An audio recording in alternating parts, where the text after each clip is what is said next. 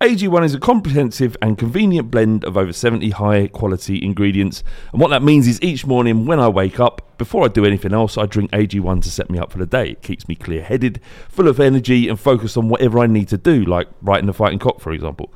One scoop once a day before breakfast, and that's it. I've actually found that I've not been needing coffee in the morning to get me started. I've still been drinking coffee because I love coffee, but it's not because it's like a necessity to do so. AG1 is made out of the highest quality ingredients subject to the strictest manufacturing standards. AG1 is NSF certified for sport, and this process involves exhaustive testing and verification that every serving of AG1 is exactly what you see on the label. If you want to take ownership of your health, try AG1 and get a free 1-year supply of vitamin D and 5 free AG1 travel packs with your first purchase. Go to drinkag1.com/thefightingcock. That's drinkag1.com/thefightingcock to get started and to help the podcast. Thank you very much. Have a great day and enjoy the show. GG Poker is the biggest online poker site and they have more players than any other on the internet. Why play anywhere else? They have a wide range of games and unique features that you just can't find on any other site. GG Poker run huge tournaments with big prize pools and they hold the record for the biggest ever prize pool on an online poker tournament. There are games for all players at all skill levels, whether you're new to poker or a seasoned pro, including cash games and exciting tournaments like Bounty Hunters and Sunday Majors. GG Poker offer popular games like Texas Hold'em and Omaha to unique games like All In or Fold and Spin and Gold. New players that make their first deposit get £60 in free play, 18 plus, new UK players only, minimum deposit is £10, full terms and conditions apply. BeGambleAware.org and please play responsibly. I'm Alex Rodriguez.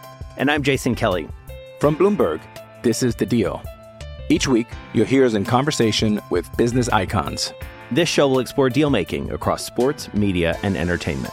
That is a harsh lesson in business. Sports is not as simple as bringing a bunch of big names together. I didn't want to do another stomp you out speech. It opened up so many more doors. The show is called The Deal. Listen to The Deal. Listen to The Deal on Spotify. It's the fighting. It's the fighting.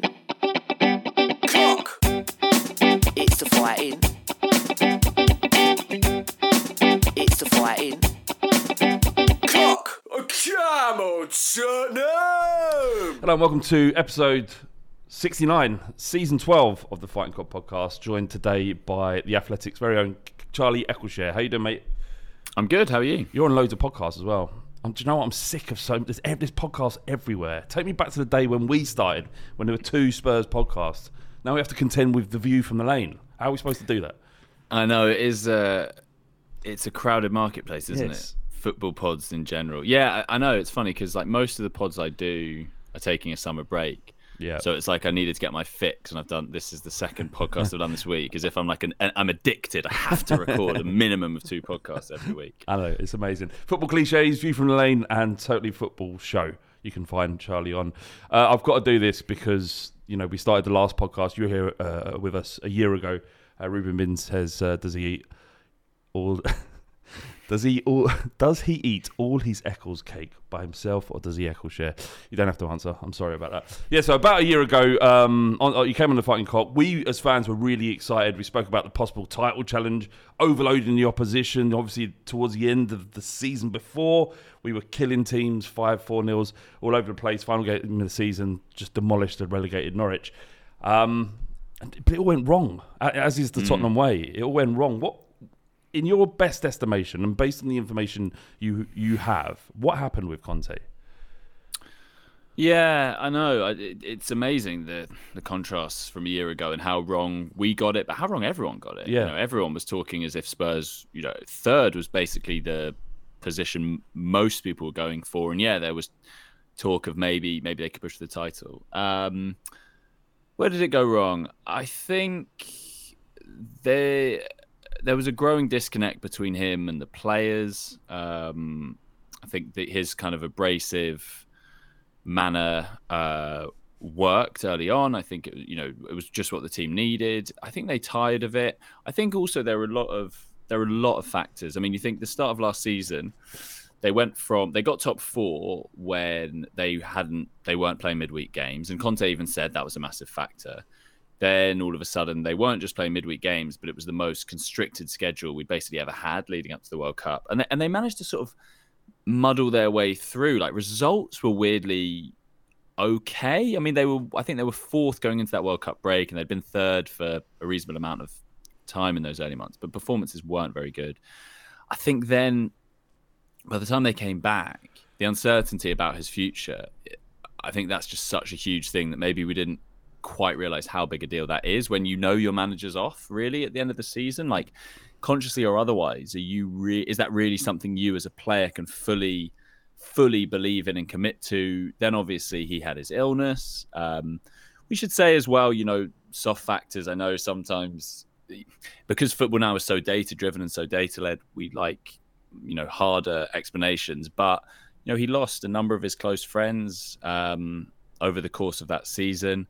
I think the death of Ventrone was a really big thing that maybe from the outside people don't realize. He was really, really popular at the club, and someone Conte had worked with for years. So I think, as ever with these things, there's not one reason. I think all of those things combined, and that's why Conte, and it all led to that point at Southampton where Conte exploded essentially.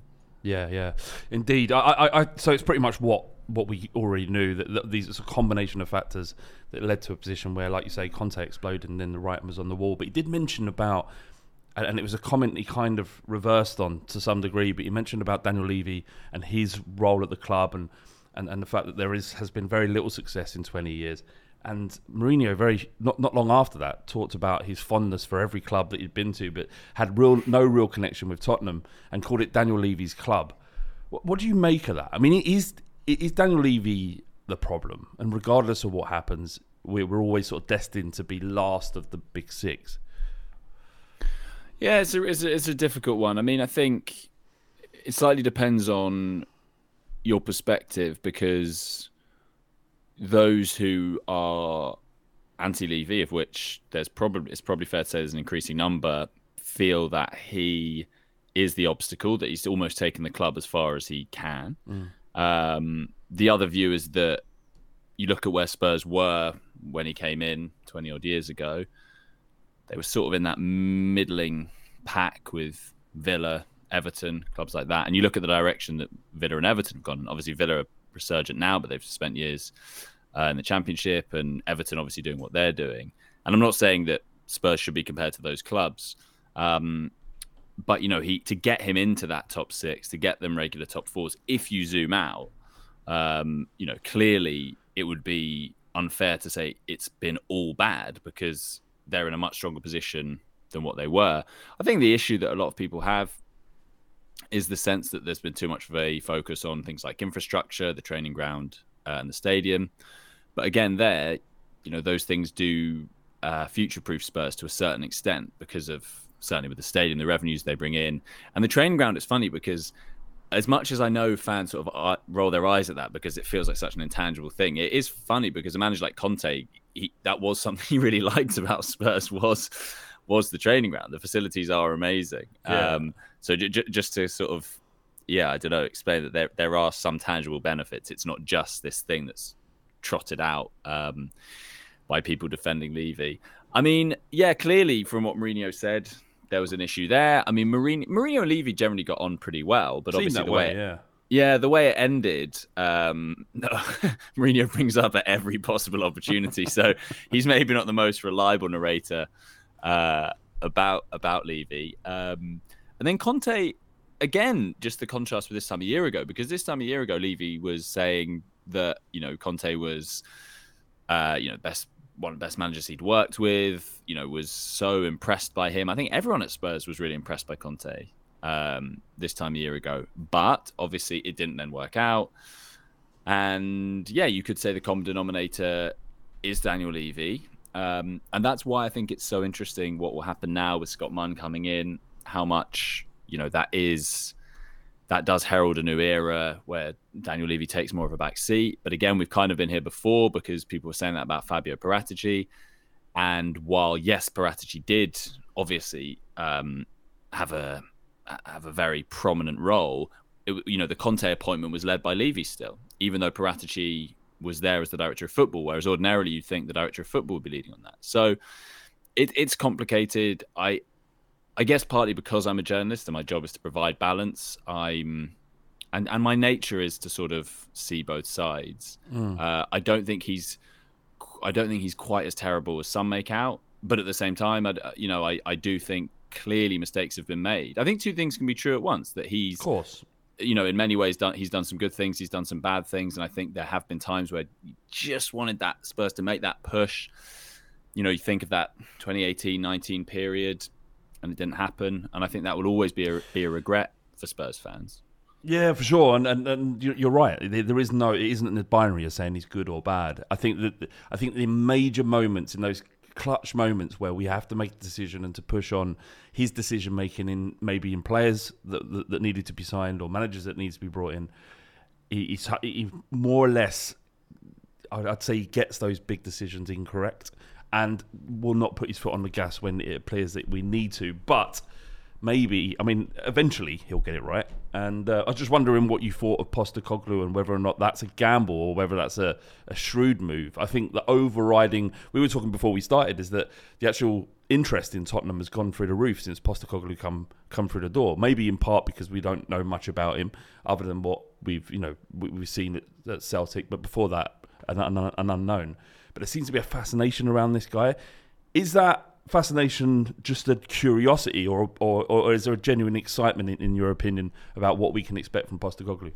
I'm excited. I wrote a big piece on him when he joined, and as part of that was interviewing former players of his, former coaches who'd worked with him, even people who'd been his superiors, the kind of not quite Levy level, but directors, so as to get the kind of most rounded sense of him possible. And the reports were so glowing, and not just in a kind of platitudes kind of way, which because most managers who come in, they're going to be top managers, so of course they're going to have people who will vouch for them. But these were really, the way that his former players spoke about him was almost like cult-like how highly they rated him, and it reminded me of I've spoken to players who worked with Mourinho when he was at Porto and in that first Chelsea spell. It's a kind of a similar thing. Like, he was held in such high regard. They just fully trusted him. And that's what Postecoglou, those kind of feelings he engenders from his players and from the supporters as well. Like, you talk to Celtic fans, and I spoke to a few and people who cover Celtic, both after he joined and before, and they were so gutted about him going. You know what it's like when, with Pochettino, that how angry it would make you if other clubs were trying to get him. It was like, no, leave our guy alone. Like, he's ours. Yeah. And that's how they felt. So no, I think there is real excitement because, he's an evangelist. He really does have a way of playing that is so, some of the things he said about how committed he is to playing in an attacking way, et cetera, are almost verbatim what a lot of Spurs fans, especially the more traditional fans, say. We much better to, try and play attacking football than grind out 1-0s. And not every fan will agree with that. But I think, looking at some of the Spurs' core principles, and the big buzzword this summer was culture, about changing the culture, improving the culture at the club. I think he'll do all of those things. And there's no guarantee about results necessarily. But I don't think, Conte and Mourinho were supposedly sure bets. And the results were okay. They were good in part, but they didn't transform the club. So I think it's a step in the right direction. Yeah, I'm excited. I can't wait to see us playing some attacking football for the first time in 3 years. Honestly, we did a poll. I've mentioned this a few times on the podcast. We did a poll, and there was 4 options. One, actually, we borrowed someone else's poll, I should say, because he'll be listening to this game. It wasn't you. But we borrowed this guy's poll, and it was 4 options, and the winner was, we just want to see attractive football in the first instance. What do you think success looks like? So there was 1 in 10 that said we've got to win something. We kind of, that's ridiculous to say we have to win something this season for it to be a success with Postecoglou. But what do you think success looks like for Postecoglou? Yeah, this is such an interesting question.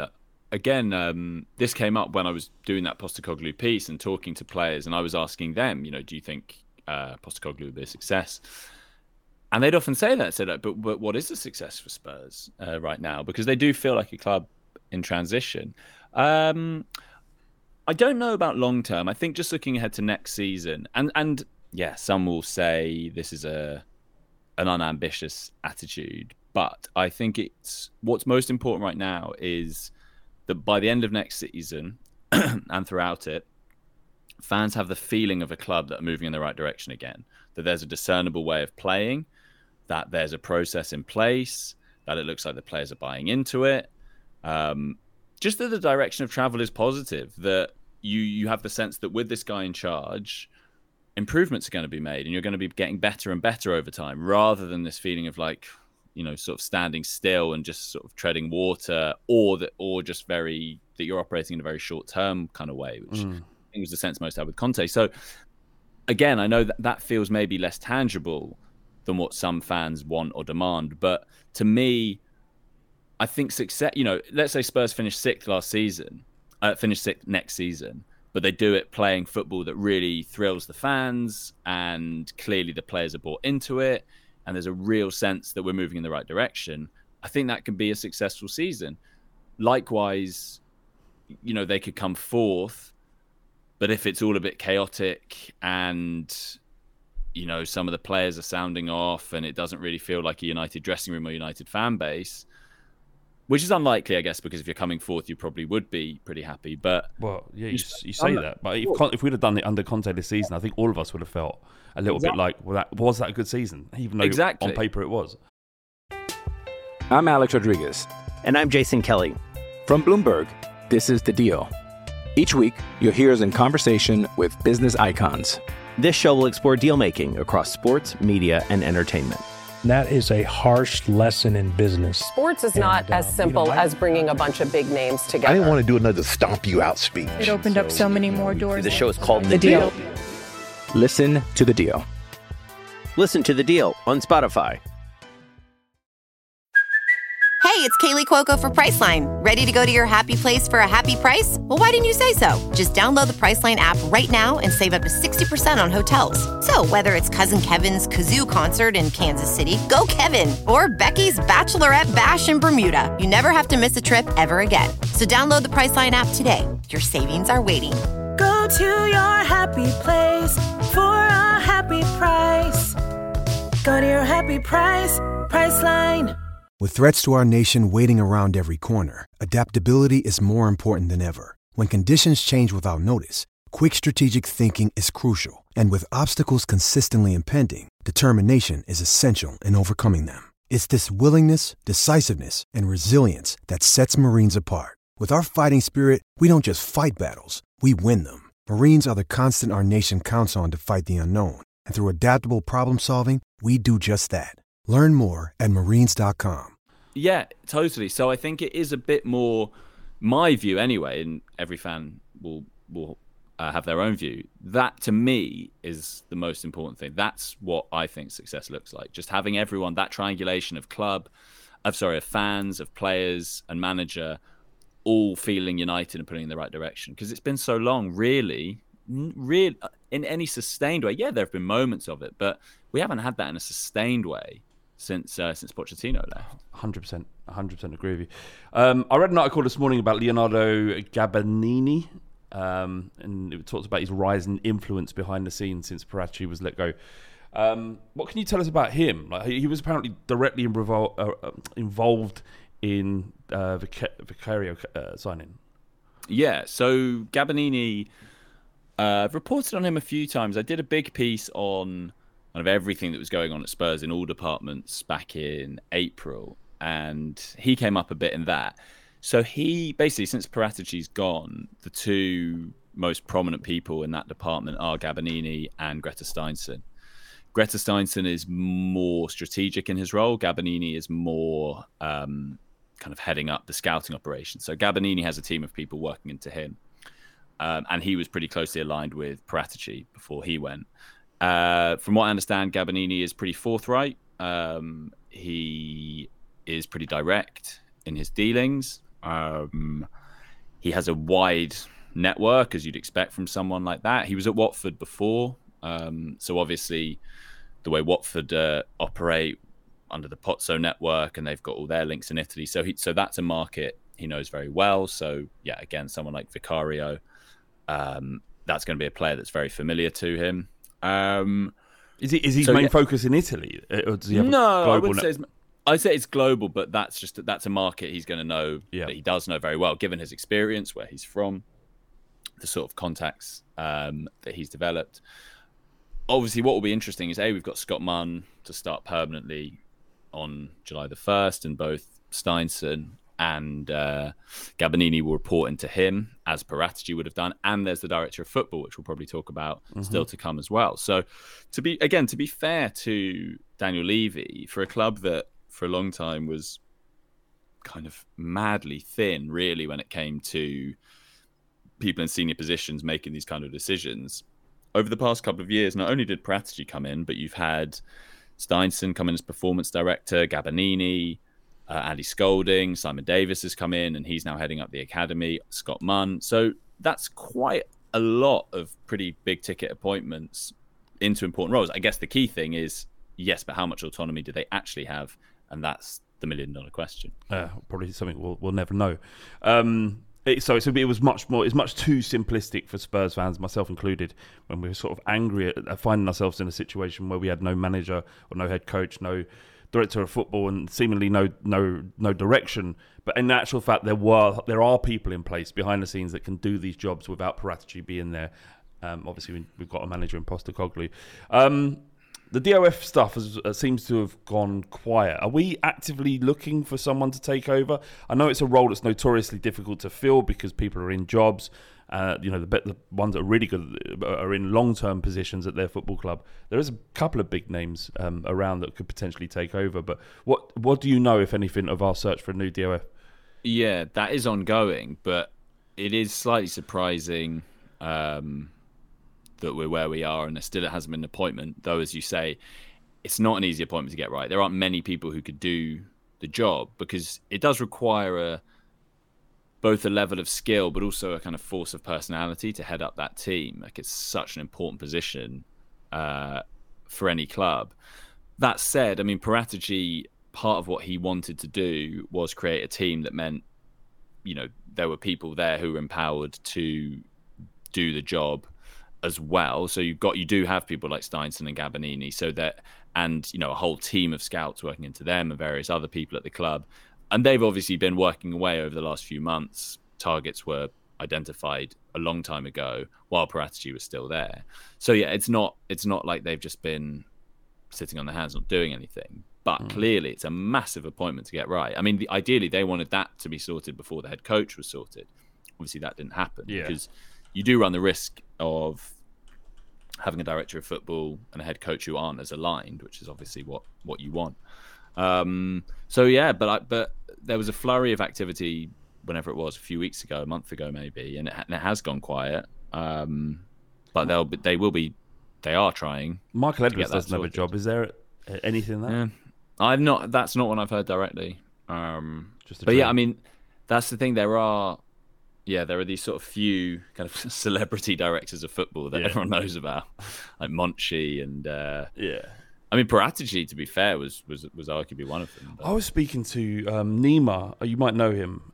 He does the Italian football podcast, and he was. I know who he is. Yeah, he was saying that Paratici's reputation in Italy was. I mean, it might have been in part due to his misdoings, let's say, but he didn't have a great reputation as a functioning DOF. But as at Spurs, we sort of herald him as one of the very few truly positive things to have happened in the last 4 or 5 years. It was a bit of a strange one. I was surprised to hear that from him, but No, I think there was like a it depends who you speak to. I think generally his reputation was pretty good, but by the end he'd been there a long time, and the reality is you are going to have some misses as well as hits, because it's not an exact science. But I think generally his time at Juventus, given how good they were, was considered to be pretty successful. Is there a world where Eric Dyer and Sanchez start a game for Tottenham next season, Charlie? Tell me you've heard that we're actively trying to sell both of them. I don't think the two of them. One of them. Sanchez, Sanchez they certainly would be very open to offers for. And then it just comes down to where those offers come from. And for how much? I don't think they're going to get much for him. I mean, to be brutally honest. Is there any risk that we just sever our contract? Well, go down the Serge Aurier exactly route. I mean, they do need to thin the squad. I think that will be a conversation. The terminating contracts for a number of the players. I mean, the squad is so bloated, and they're not in Europe, and they need to bring players in. So you're looking at like double figures, at least, of the players they want to get rid of. So maybe that becomes a conversation later on in the window. Dyer's a tricky one. I mean, he's only got a year left on his contract, and it wouldn't surprise me if it suited everyone for him to stay and then go next summer. But because again, with his age and the fact that he does only have a year left, I can't imagine they're going to be offered a huge amount for him. No. So yeah. I mean, I think we as Spurs fans, we looked at that centre back role, especially when we're paying 3 at the back, and you're thinking, well, we need a lot. We need at least 2. I think we still need 2 at the back, even if we're playing a back 4. I've never really seen Romero in a back 4, and I know he may have played that role in Italy, but certainly in England, he's never been asked of him to do that, or very rarely. And I don't think Dyer, from what I've seen, can play in a back 4. I don't think he's fast enough or dynamic enough. So I feel like we need at least 2 centre backs. But what do you think will come in? We've been linked with a lot. I think Spurs will ideally bring in 2 centre backs. One in the mould of Clement Longley, and it could even be Clement Longley in a kind of backup sort of option, and then more of a first choice. Edmund Tapsoba. What do you make of him? I haven't seen a huge amount of him, but I hear very good things. Yeah. And you know that he's right-footed, I believe, but plays as a left-sided centre back, and that's what Spurs have been looking for so long. You know, that left-sided centre-back has become such an important position over the last few years because of how much teams want to play out, and Spurs just haven't had that. I think it has been an issue. There's a wider issue in that you're trying to evolve from playing 3 at the back to playing at 4, and a number of players, like you say, are more comfortable in the 3. You think of Dyer, Romero, someone like Ben Davis, probably Clement Longley, and then a bunch of the wing backs. You know, are more wing backs than full backs. So that is something that is going to have to be addressed in a big way this summer. I know, it feels like so much to do. We did have a question from Top Spur. It wasn't really a question, it was just like a demand. Ask him about Tapsoba and Maddison. We talked a bit Tapsoba. Just quickly, I've watched him on YouTube, and he does look like the best centre-back I've ever seen in the history of the game. He carries the ball, he's quick, he looks like a midfielder in centre-back, so I think that'd be a great signing. We should absolutely do it based on that 4-minute YouTube video. But Maddison has been just an ongoing rumbling story. We heard, and I don't know how much faith you have in ITKs, probably 0, right? But we obviously, the podcast is relatively well known, and so we get fed information.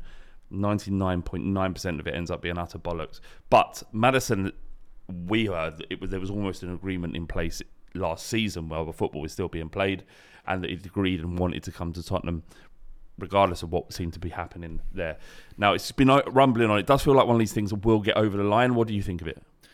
Yeah, my understanding is that talks are ongoing between the clubs and that they're not especially close at this point to reaching an agreement. Bear in mind, Leicester wants 60 million for a player who's out of contract next summer.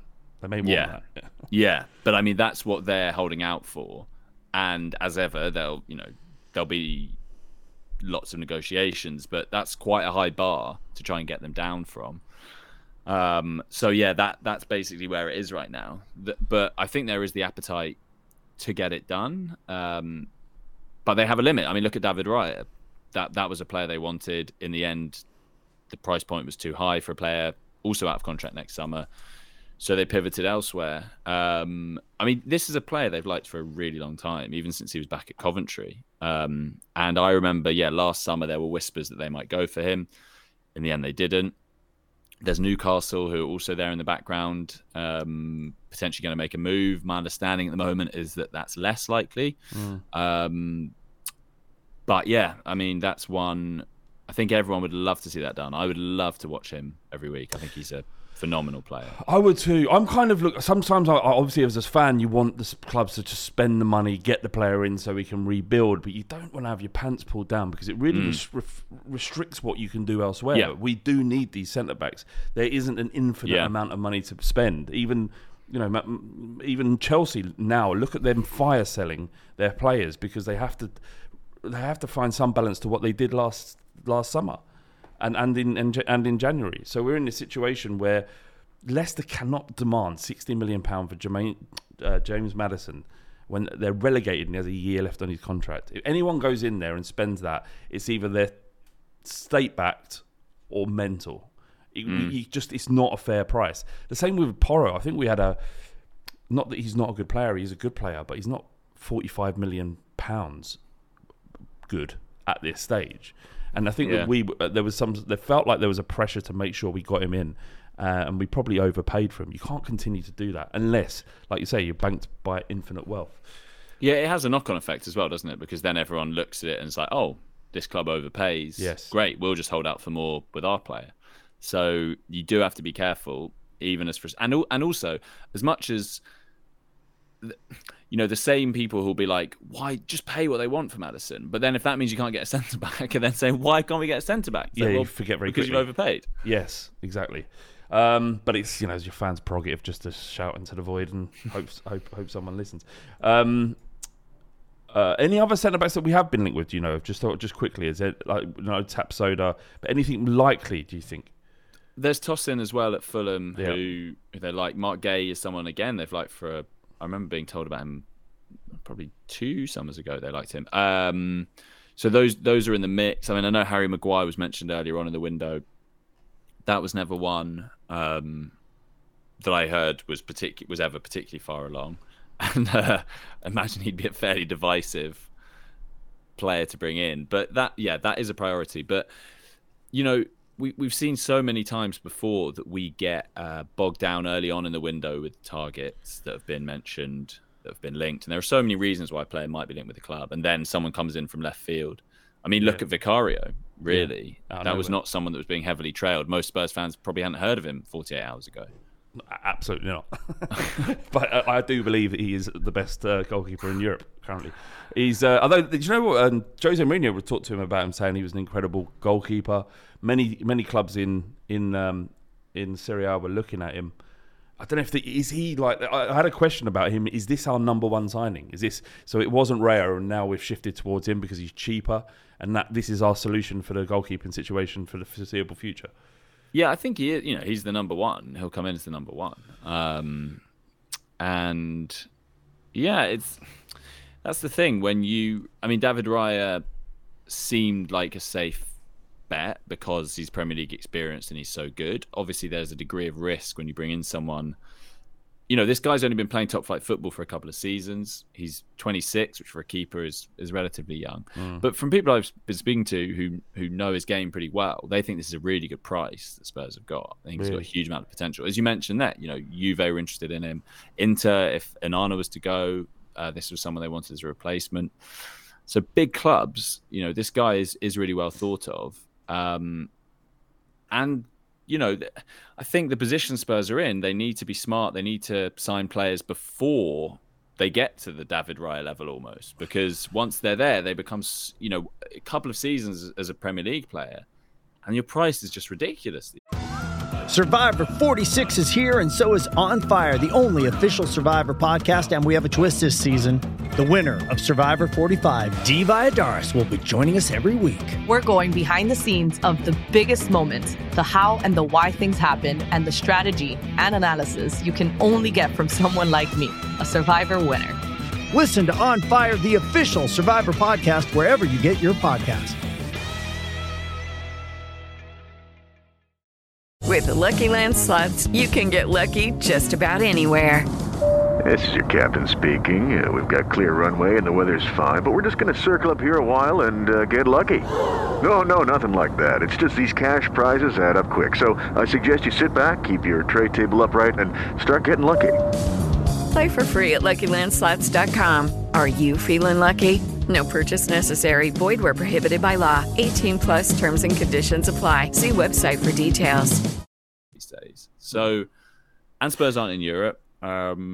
So they need to get some of these signings right. And to be fair, under Paratici, you look at Romero cost a lot of money, but Bentancur and Kulusevski were very well priced. Definitely. We ended up paying 26 million, but paid over 6 years. It's almost plus a loan. There was a decent loan fee, but yeah, even so, it's brilliant business for Kulusevski. There has been a shift behind the scenes, apparently, about us being much more data driven, like a la Brentford and Brighton, and everyone heralds how well they recruit players.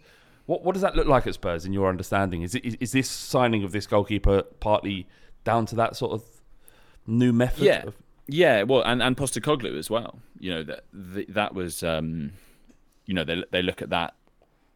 All the things about how his teams play and that kind of thing. Yeah, there's definitely a big move towards this. And that's pretty common in modern football. Everything is known about these players. So their style. So with the goalkeeper, for instance, and even the piece that went up this morning by me and a couple of my colleagues on The Athletic, you can benchmark him and look at how he plays, who he plays like, and that can be on the sort of level that we're operating on, which is less sophisticated. Average passes, average pass length, even basic things like average passes per game. And it's interesting looking at his numbers compared to Lloris, and there is quite a big difference, just how much more trusted Vicario is on the ball. And at Empoli last season, what they would often do, play goal kick, a defender would play a goal kick to him, and then he can distribute. Wow. Which United tried to do with De Gea this season, and then basically abandoned it because it was like he can't really do it. And I can't imagine Lloris do it. I think that would be a bit of a disaster zone with Lloris. Why wouldn't the fullback be able to play that ball? It's just that this goalkeeper is better. I think it's just angles. Right. He's got more angles, and so like one of the things Vicario could do well is play passes between the lines to midfielders, find his wide men, that sort of thing. So. I think he'll feel like a big step up from Lloris, and it feels bad. I feel like I'm sort of dissing an ex or something. Lloris was brilliant for so long for Spurs, but I just think he became a bit outdated by the end. Yeah, he was a bloody liability. I mean, I can say I appreciate everything you've done, but he's we had zero faith in and you could see. I think even when he signed that contract, the last contract, it was almost like Conte. They had Conte, and it kind of felt like there may be another last hurrah for it, but it was just clear that he was done, and we felt so much more secure with Fraser Forster there, and it feels like now we have a 1 and 2 that, because I have no issue with Fraser Forster playing for Tottenham at all. I feel comfortable with that. Just a couple more questions, and then we'll wrap this up if that's okay. Mm-hmm. Jack Doyle 82, he says, is left backs something the club are looking at, with Reguilon and Perisic looking like they'll leave, Udogie having no experience, and Davies getting ripped to shreds against Brentford? There's no obvious contender at the start of the season. However, just to add something to that, we do have an abundance of players that can play in this area of the pitch, so maybe are we not looking to adapt some of that talent that we already have? We can't buy another fullback, surely. Yeah, I think there are too many other priority areas. Because, you've got Sessegnon, Davis, Udogie, Reguilon, Perisic. Someone like Tanganga can fill in there. There are so many players who can play left back. Yeah. Regulon, of course, yeah. He is a left back as well. He's like a... Yeah. I mean, Regulon, I expect, will be moved on. I think Perisic could go as well. I don't think that's really worked out. What's his role this season? If it's not left back, it's got to be as a left winger or forward. Yeah. Is he going to press? I guess almost like a sort of deluxe utility sub, because I can't see him really starting many games, because there's not an obvious position for him now. I'd have him on the bench. He can still do it. He's got 11 assists last season. It's a high number, but having him on the bench as a forward player, it's not a bad option, but it's certainly not a left back option. No, exactly. So I don't think that's not something at the moment anyway. You know what often happens like with transfer windows is then at the end, maybe there's like a surprise player pops up in a surprise position, but that's not a priority right now. No, not at all. And what do you think about the right back side of things as well? Because it's a similar situation. You've got Emerson Royale, who is a out and out right back who can play as a wing back, good going forward. You've got Porro, who isn't a right back, but obviously we've paid a lot of money, so we need to make that work. He could play further forward. You'd think. You've got Jed Spence coming back. Yeah, really, really good options. I mean, Postecoglou likes his fullbacks to invert and be comfortable on the ball in central midfield. I mean, I think someone like Royale could do a really good job. We saw him playing a more central defensive role last season. Porro is an interesting one because as we saw against Newcastle, him in a back four is a bit of a disaster zone. But I don't think he's a winger. I mean, he is a wing back, basically. That position is perfect for him, but that's not the system we expect Spurs to play with. And that's kind of an example of what's happened a lot with Spurs, that, you spend a load of money on a player, and then within a couple of months, the guy who he was brought in to play for and whose system he was brought in to play for is gone. And then it's like, well, what happens now with him? And Jed Spence, I'm really interested to see how he does, because, he was the guy who there was so much excitement about this time last year, and then it just didn't happen for him. And what role does Postecoglou see for him? Does he invert, or does he play more as a kind of attacking fullback? The interesting thing with him is he's a really good defender. I think people think of him as more attacking, but at Forest, they were wowed by how good he was defensively, and in a kind of Wan-Bissaka, no one got past him kind of way. Was he playing in a back four then? He played in the back five most of the time. Yeah, as in he was a wing back. Yeah. But he can do either. So it'll be interesting to see. Final question. Tom Jones on Twitter. He says, odds that Kane leaves this window. Don't know about odds, but I don't think he will go. That's where I'm at right now. It just reminds me a bit of 2 years ago. I know the circumstances are different, because then he had 3 years left on his contract, so Spurs had more power. But all I'm hearing so far is, yes, there are a lot of teams who want him. Of course they do. But I just don't think they're going to pay what's necessary, because they know they can get him for free next year. And so to pay 100 million plus for what will be a 30-year-old, assuming by the time that transfer would actually happen, who has 1 year left on his contract, I don't know. I can't really see that. Maybe someone will come, as you mentioned, nation state owned clubs. Maybe a PSG or someone will come and do that. I know they really like him.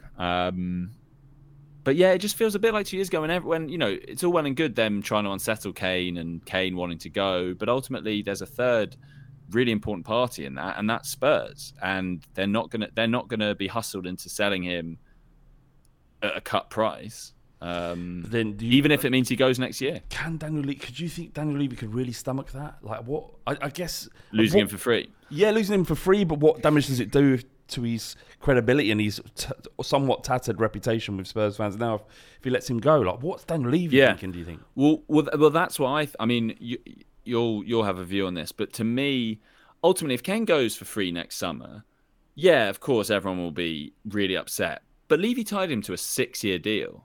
It wasn't like he got him on a short-term contract. He got him to a 6-year deal and then couldn't get him to sign another one. And that is a failing of the club, no question, because clearly if Spurs had been moving in a more positive direction, he would have signed another contract. Yeah. But I think that would almost be more palatable than him going this summer and it feeling like, unless it's a crazy offer, obviously, but he's almost invaluable to Spurs, partly because of the emotion of it all. I don't know. I just can't see an amount that really satisfy, for Spurs fans, that they're going to be like, oh, fair play, let's sell it. We did a pod, and the amount we agreed on was 170 million, which has never come in. Yeah, I mean, that's not going to happen, not even nearly. So exactly, that gives you a sense of how upset Spurs fans would be, especially if he was sold to another English club. Yeah. Well, was there any truth from Man United going, you have to put in a transfer mark? That was a big story yesterday, I think, or the day before. He wants him to put in a transfer request. They're demanding that of him. I don't know. But, I mean, they really like him. They want to sign him. But again, this is what I mean. It just feels a bit like they're all sort of, agitating and trying to get something done. But ultimately, put up or shut up. Like, if United come in with a crazy offer, then maybe they'll get him. But all of that sort of stuff. Kane didn't turn up for training last time. Did it make any difference? No. Yeah. And in fairness to Daniel Levy, for all his faults, I think the way he handled that was in the best interest of the club. Absolutely. He was kind of like, well, okay, we're still not going to sell you. And sure enough, in a couple of weeks, Kane was back and playing for Spurs. And just to see one more season in this new sort of attacking Postecoglou side, maybe we just have to keep him. All right, thank you, Charlie. Thank you so much. And we will no doubt speak in a year from now when we've got a new manager and everything else is completely fucked again. But thanks so much, mate. Cheers. Cool. Thanks so much, mate. Nice one. That's amazing. Sports Social Podcast Network. With Lucky Land Slots, you can get lucky just about anywhere. Dearly beloved, we are gathered here today to... Has anyone seen the bride and groom? Sorry, we're here. We were getting lucky in the limo and we lost track of time. No, Lucky Land Casino, with cash prizes that add up quicker than a guest registry. In that case, I pronounce you lucky. Play for free at LuckyLandSlots.com. Daily bonuses are waiting. No purchase necessary. Void where prohibited by law. 18+. Terms and conditions apply. See website for details.